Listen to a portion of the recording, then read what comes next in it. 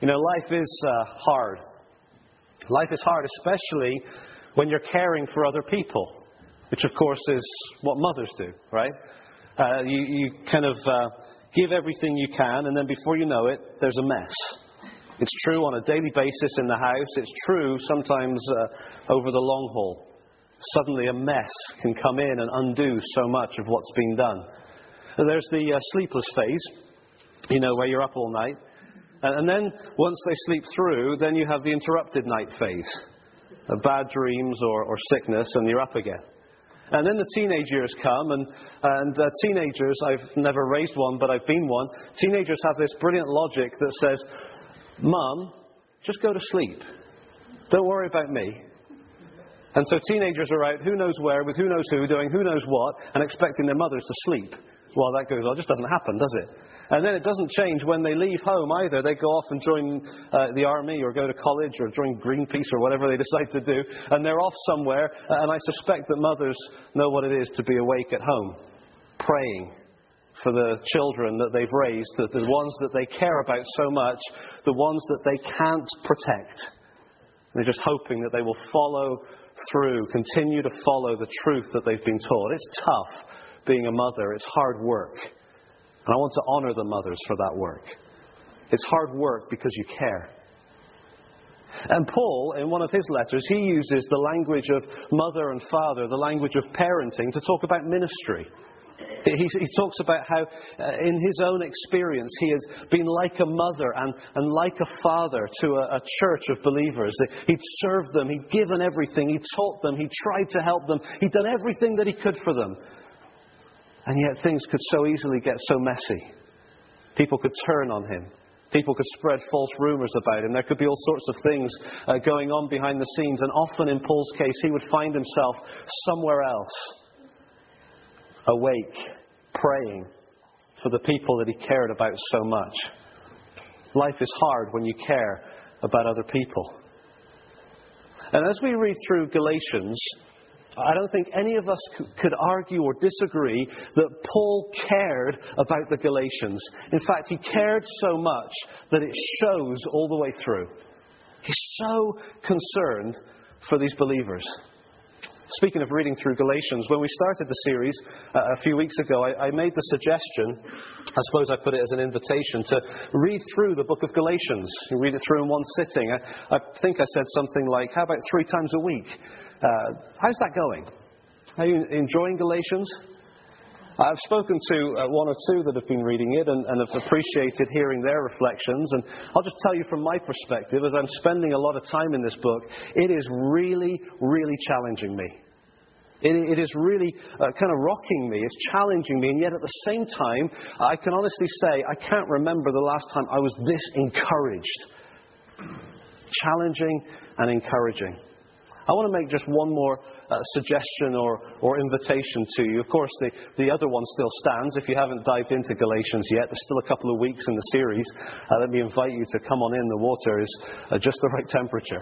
Have a read through and see. Allow it to mark and shape you. But that brings me on to my other application, if you like. In fact, my last application for us for the entire message.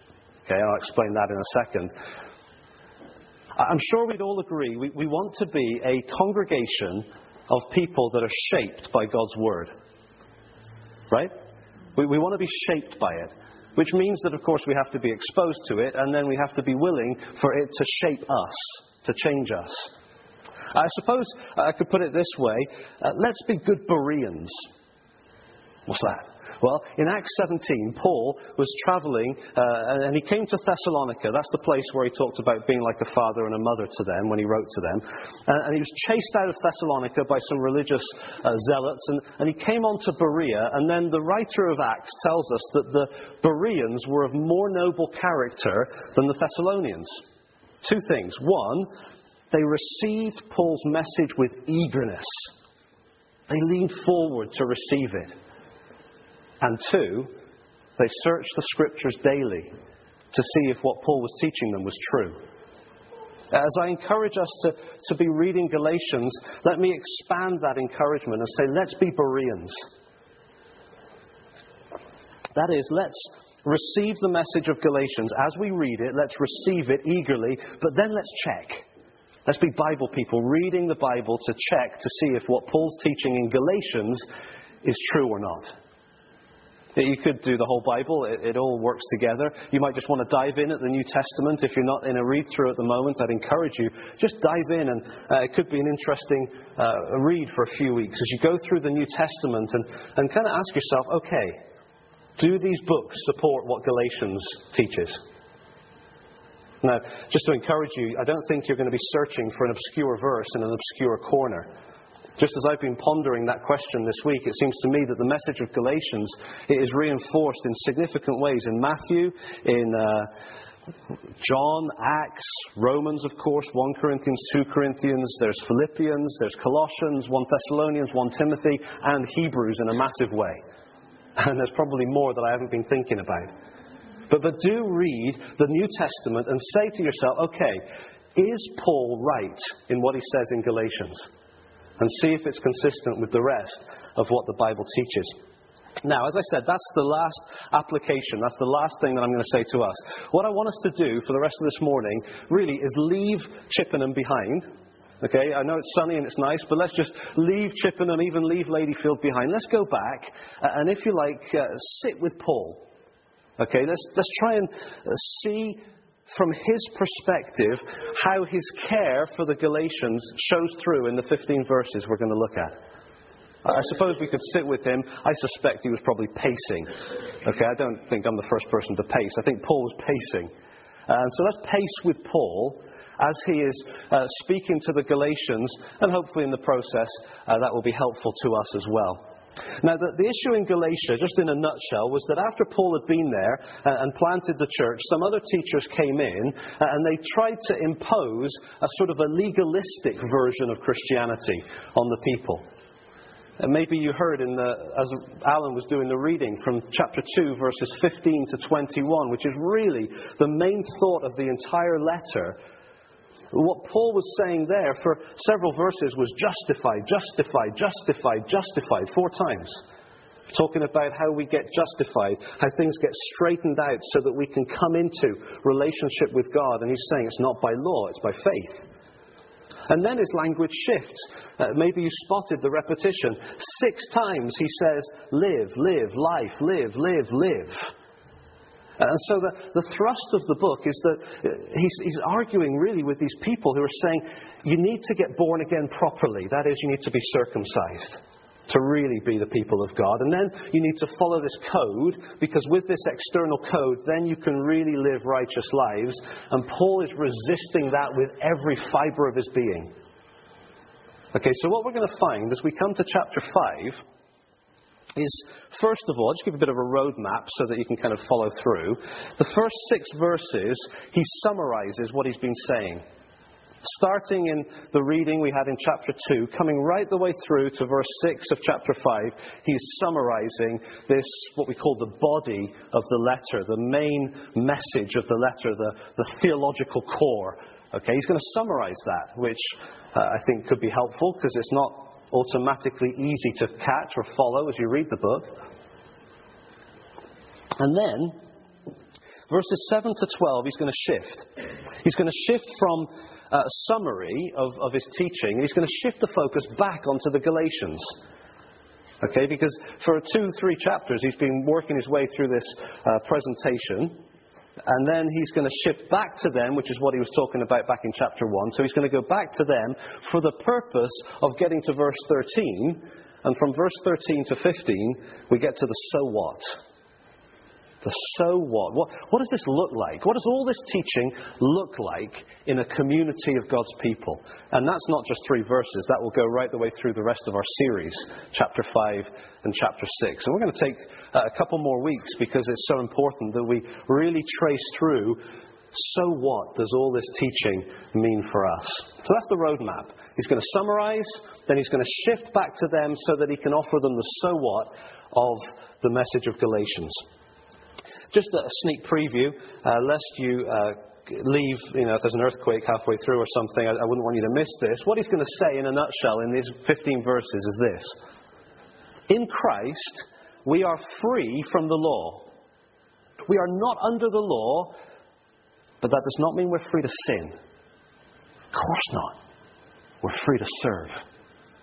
We are freed from the burden of the law so that we can serve others, not so we can sin for our own sakes. And we'll see that as we go through it. Let's look at the first few verses here. I think it's page 823 in a blue Bible. And so this is the summary. I wonder if, as Ron was preaching through, I'll be honest, I'm kind of glad Ron had the last 2 weeks in some ways, because that's tough stuff, just trying to follow Paul's thought through chapters 3 and 4. And I think he did a masterful job with that. Let me encourage you, if you found that hard, get the CDs, listen to it again, press pause, open your Bible and check. And see if you can follow it through, because Paul's presentation is stunning in those chapters. And I wonder if, as he was going through chapter 4 last week, did your eyes slip down to verse 1 of chapter 5? Because this would have been a stunning summary, but Ron really wanted to be careful not to steal from me, so he left it. Bless him. So, chapter 5, verse 1, Paul says, "It is for freedom that Christ has set us free. Stand firm then. Do not let yourselves be burdened again by a yoke of slavery." That's a climactic statement. It's for freedom. Paul begins, freedom, the great cry. That's why Christ has set us free. So stand firm, because it's going to be threatened. People are going to come and try and swamp it and swallow it and throttle it and squeeze it and get rid of the freedom that is yours in Christ. And Paul wants them to resist that. What was it that they were saying? Well, several things. The false teachers were saying, first of all, Paul's not a real apostle. All right, we saw that earlier on. Secondly, they're saying Paul doesn't give you a complete message. And essentially, if you want to boil that down, Paul is soft on sin. That's what the false teachers were saying. Now, is Paul soft on sin? That's a key question. The whole book of Galatians is not a debate about whether we should sin or not. Of course we shouldn't sin. But it's a debate about whether God has provided a solution for sin that is better than the Old Covenant. Because the Old Covenant, for all of its value, was never intended to be a solution for sin. I suppose Paul might have put it this way. Am I soft on sin compared to these legalists? No, I take sin more seriously than they do. Might not look it. When you look at them, they're so serious. But actually, I take sin way more seriously, because I recognize that sin isn't just about behavior. Sin isn't just about avoid this and you'll be a good person. Paul says, no. Sin goes way deeper than behavior. And we know that, don't we?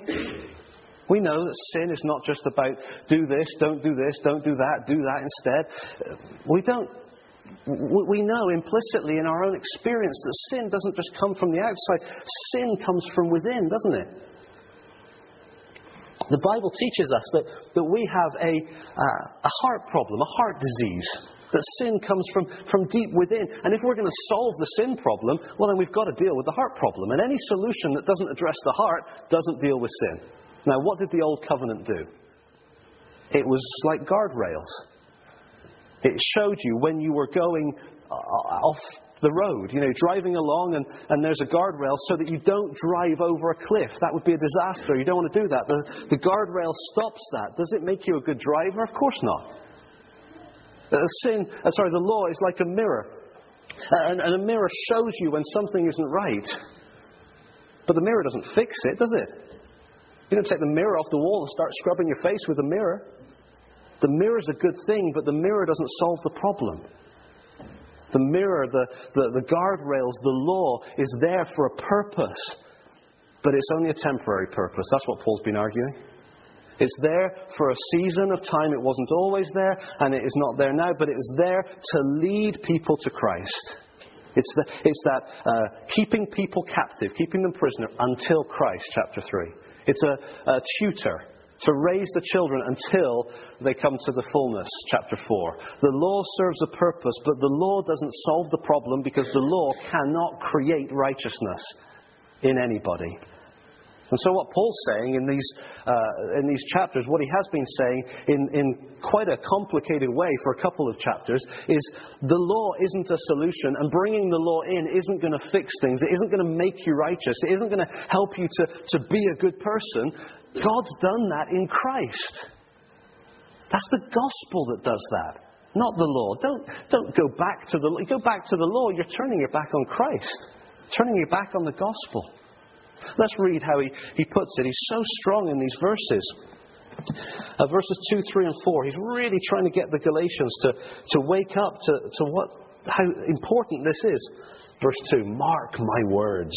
I, Paul, is really hammering this, tell you that if you let yourselves be circumcised, as the entry point into this righteous living thing, that righteous lifestyle, if you let yourselves be circumcised, Christ will be of no value to you at all. Again, I declare to every man who lets himself be circumcised that he is obligated to obey the whole law. Did you know that the Bible never splits the law up into different categories? People do that. If you read carefully what they write, they don't agree with each other about which category to put which law in sometimes.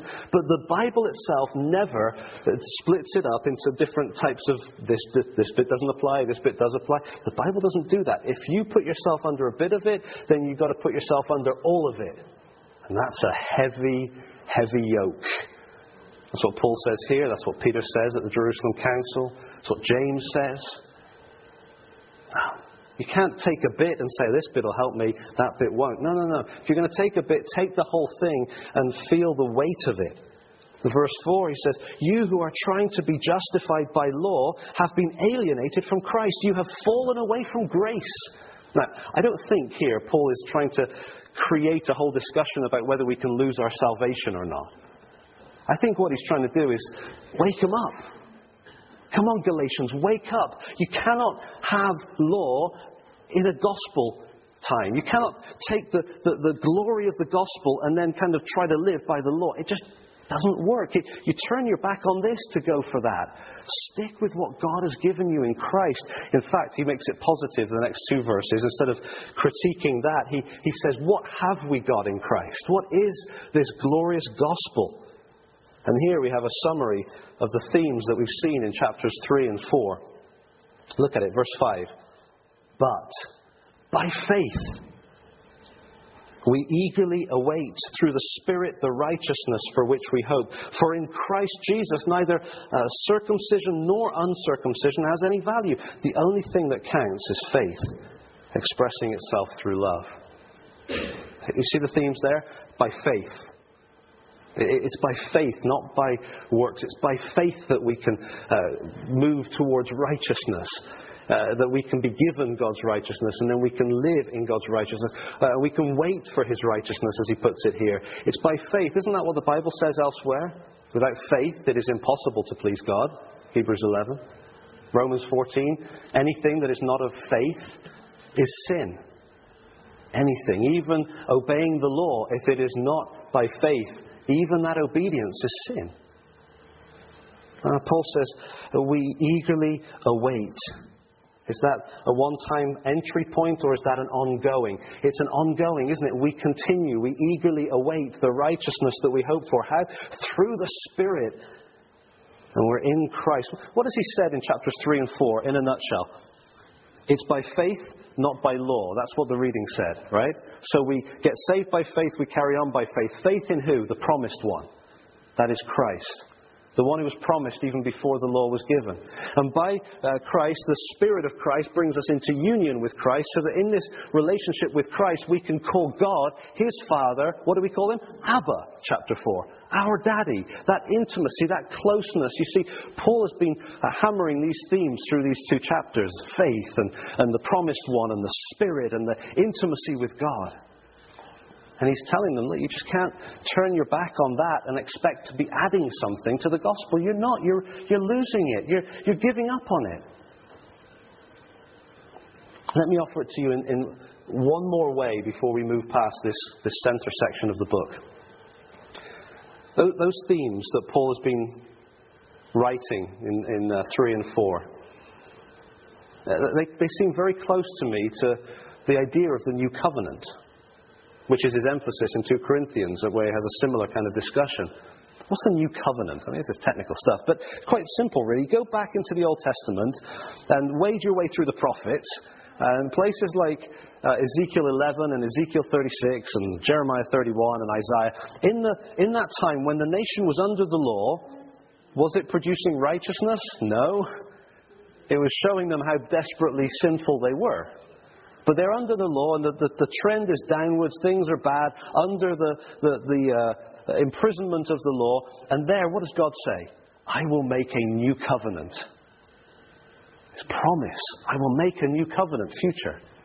And what does the new covenant entail? I suppose this is the real question. Does the new covenant do a better job than the old covenant of answering the sin question? Because you see, the old covenant was never intended to answer the sin question. It was intended to shine a light on the sin problem, so that you'd look for the new covenant solution. So does the new covenant answer the sin problem? Does it give us an answer to the sin question? That is it more than just behaviors? Does it get down into our hearts? Guess what the new covenant said? God said, I will make a new covenant. Firstly, I will forgive their sins. Boy, we take that for granted, don't we, when we live in our age. We talk about it all the time. Sins forgiven. Wow. Now, of course, if that's all it said, then that would be a bit risky. But that's not what it says. Not just that. It goes on. I will replace their hearts of stone with hearts of flesh. Whew. Now, that could solve a sin problem, right? Giving people, instead of a heart of stone, a heart that is alive to God. In fact, he says another thing about the heart. The law won't be written on stone externally. It'll be written on the heart. That is, there will be a desire from within to do what is right. Oh, and God says, I'll give them my spirit. Oh, and more than that, I will bring them into a relationship with God where they will know the Lord. That's new covenant. Sins forgiven. Hearts enlivened. Inner desire to do good and to do right.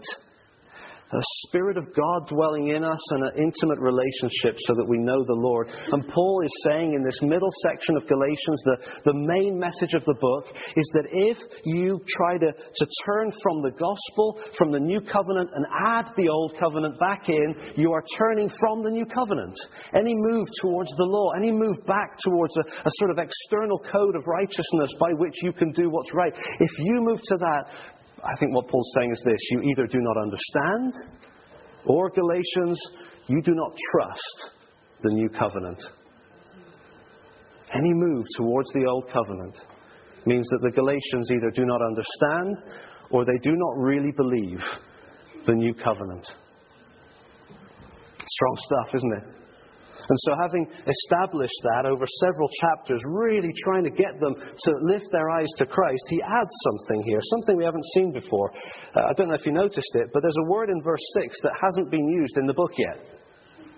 And it's the word love. The only thing that counts is faith expressing itself through love. Now, there is a very closely related word back in chapter 2, at the beginning of the body of the letter. Here's the conclusion, almost like two brackets that hold this whole section together.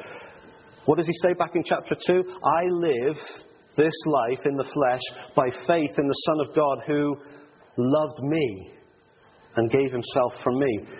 Now, if I live by faith, focusing on him rather than focusing on the law, that is, focusing on my own righteousness, if I keep my gaze on him, living by faith, what does that look like? What does that generate in my life? Verse 6 of chapter 5. Faith. Expressed how? Well, through love. If I'm gripped by him, that love will flow out from me. Have you noticed that you cannot legislate for love? The government of our country, as far as I know, the government of any country has never put a law in that says you must love. You can't legislate love. Love is always a response. And our love is always a response. What does the Bible say? We love God. Why? Because he first loved us. And so Paul says, in light of what Christ has done, giving himself for us, he loved us. So we trust him. And as we trust him, we're transformed. New covenant from the inside out. And as we're transformed, how does that manifest itself? How does that express itself? It expresses itself through love. Something the law could never achieve. And so now he shifts back onto the Galatians.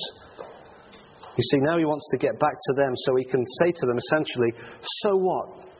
So what difference does this make in your lives, Galatians?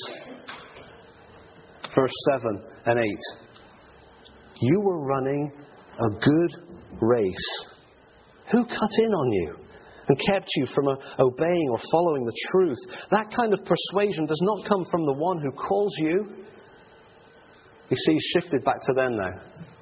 And he said, oh, come on, brothers and sisters in Galatia, you were running so well. You were following Christ, and something has cut in on you. They've tripped you, and you're running smoothly, and suddenly you've kind of stumbled, and your gaze has gone in a different direction, and instead of looking to Christ, now you're looking to the law. That is, you're looking at yourselves. Where does that come from, that nudge to look at yourself? Paul says it does not come from God. Implication, where do you think it comes from? If it's not coming from God, what's the other source? Wow. Turn from the one who called you. That's what he said in chapter 1. He says in verse 9, quoting here a proverb, a little yeast works through the whole batch of dough. Good, that's nice and clear. Moving on. I think actually it's fairly obvious what he's meaning here. What he's saying is this. He says, I know human nature. I know those Galatians. They responded to the gospel, and then these other teachers came in, and they've responded to these other teachers. Now my letter's going to arrive, and they're going to respond to my letter. What's the solution? Balance. They're going to try to balance it. Bit of this, bit of that. Get some balance. Balance is always a good thing, isn't it? No, it's not. Balance can be exactly the wrong thing to go for when you're trying to balance truth with error. A little yeast goes through the whole batch. A little bit of false teaching does damage to everything. That's why we've got to be so careful, of course, about the word. Talking to the Galatians, what he says here is, a little yeast works through the whole batch of dough. He used the same phrase in 1 Corinthians, there in reference to gross immorality. He says, you can't tolerate this person that's living in gross immorality. That's absolutely wrong. A little yeast works through the whole dough. And so what he says there, in reference to sin, he says here in reference to false teaching, you don't balance good Bible handling with bad Bible handling.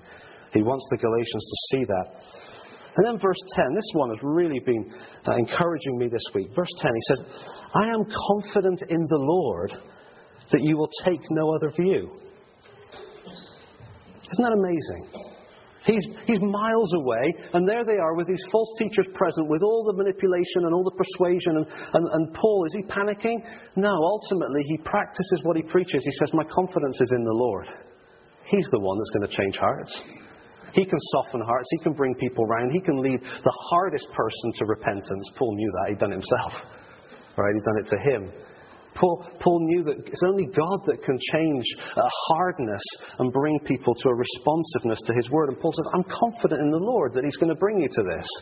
However, the second half of the verse, the one who is throwing you into confusion will pay the penalty, whoever he may be. There are consequences for those who continue to push this false teaching of new covenant plus old. In fact, verse 11 gives us an insight into some of the things they were saying.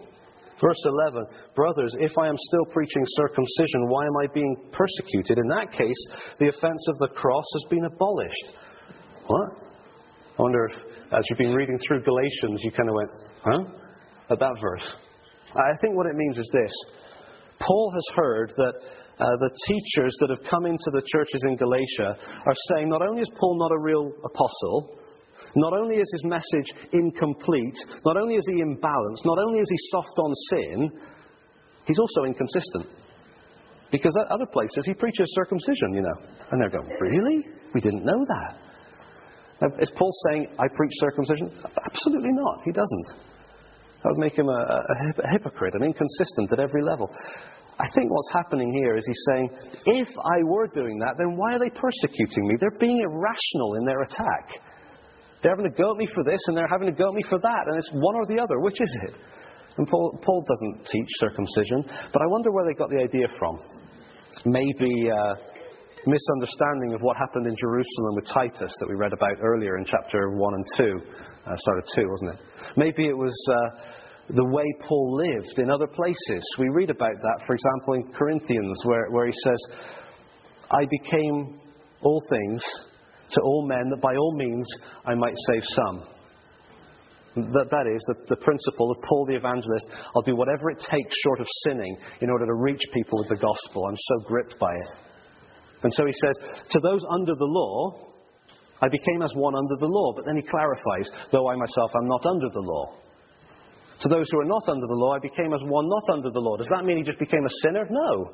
He didn't just go wild and sin. He says, I am under the law of Christ. I obey Christ. I'm obedient to him. And so I love that double clarification. I'm not saying that I'm under the law. I'm not. And I'm not saying I'm lawless. I'm not. I'm representing Christ and I'm obedient to him in order to reach them. And that's, I think, what the truth was. Paul didn't preach circumcision. Paul preached Christ and him crucified. I wonder if Paul wanted the Galatians to get that and to evaluate. Listen to one of my messages, Paul said, and listen to one of theirs.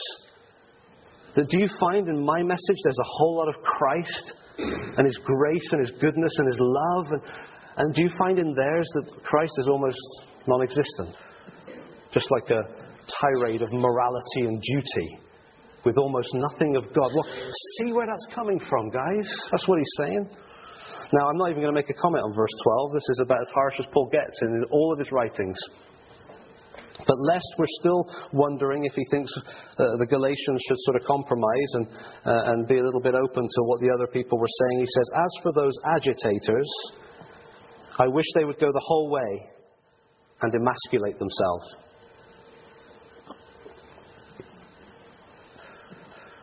Wow. So now he gets to the application. Verses 13 to 15. So what? So what does this look like? What does it look like for a community of God's people to be so gripped by the gospel that it shows in their lives? What does it look like? Look at verse 13. You, my brothers, he says, were called to be free. Restating that again.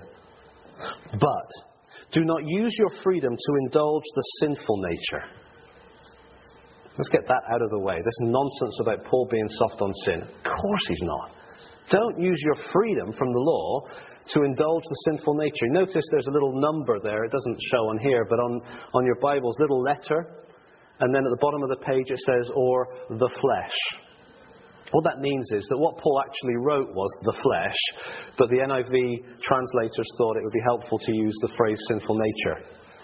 I'd rather hear Paul, okay? So I'm just going to say the flesh. It's in there, it's at the bottom. We'll use that. He's saying, do not use your freedom to indulge the flesh. He's going to use this term several times. Rather, he says, serve one another in love. Paul was always the evangelist, wasn't he? You kind of think about Paul travelling and going from place to place. And here he is anxious, I think, to get back to the Galatian churches. And of course he does. In Acts 16, he heads right back to follow up on these places. I think Paul was always concerned, not just for the believers, but for the impact of their witness on their community.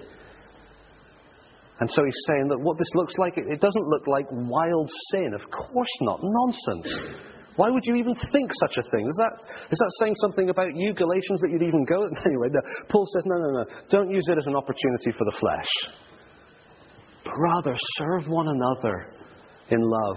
What would it look like to a community to see a church so transformed by the gospel, so gripped by what Christ has done as he gave himself for us, that the Spirit indwelling and the intimate relationship with our God, who is Abba, the Father to us, what would it look like manifested in their lives? Surely it would look like a community so bonded together in love that the whole community around would go, I don't know what's going on there, but it's special. A legalistic approach to Christianity will never have that impact on a community. People watching will see self-righteous. They'll see pompous. They'll see aggressive. They'll see negative. They'll see critical. They'll see judgmental. But what they won't see is love, because the law never generates love. God does. And as we are drawn to Him, the freedom that is ours in Christ is a freedom not for our own sakes, it's a freedom for others, to serve one another. Paul wants them to be that kind of community. Verse 14, he says the entire law is summed up in a single command. Love your neighbour as yourself. It's the same thing he says in Romans 13. If you look at it in its context and read it carefully, you know what it says? He says, I could list the laws, but I don't even need to do that, because love fulfills the law. And it's only because of Christ on the cross and the Spirit and the relationship. It's only by God's work that we can know that. But if we know that, we don't need to stress about the law. It doesn't mean we'll be lawless. Heaven forbid. It means we'll fulfill it without even focusing on it, because we love one another. But there's a contrast, and Paul gives us that as we finish up in verse 15. I wonder, just before we read that, I wonder if Paul knew that there was tensions in the church or churches of Galatia. I suppose the obvious tension would be between people that agreed with Paul and people that wanted to cling on to legalistic righteousness. And that could create tension. I suspect that could well have been the case. I wonder if Paul, even without knowing that, had just done a few sums in his head and thought it through. What does that theology result in? If the community of believers in the Galatian churches were being dragged into this legalistic, law-centered kind of self-focused spirituality, what would that look like? Because it wouldn't result in love. I suspect Paul would have known, even if he hadn't heard, that it would look like verse 15. If you keep on biting and devouring each other, watch out, or you will be destroyed by each other. A community of God's people so gripped by their own righteousness will bite and devour. It will be a community marked by explosions of anger. It will be a community marked by inconsistent interactions, in fact quite subversive interactions behind the scenes, all sorts of conversations going on, all sorts of backbiting and tearing down, and lies being spread, and things being said and prayed and shared for prayer, and all of that kind of stuff. It's all the kind of things you would expect to find in a community that isn't transformed from the heart out. And Paul's saying, if you go that way, it's going to be a mess. But you're free from that. You don't have to go there. You're not obligated to a legalistic, self-focused, own strength kind of righteousness, because God in Christ has fulfilled the plans of the new covenant. He's made it possible for us to believe in the promised one. And as we look to Him, drawn into fellowship with Him by the Spirit so that we can call on God as Abba, we find ourselves loving, and it's transformed a whole community. And it's a witness to a whole community. It's for freedom that Christ has set you free. Don't let anyone burden you with the yoke of slavery again. Don't use your freedom to go off and sin and do what you want. Of course not. Use your freedom to serve one another in love. Christ has set us free, not as a license to sin, but so that we can lovingly serve. That's what Paul wanted the Galatians to be gripped by.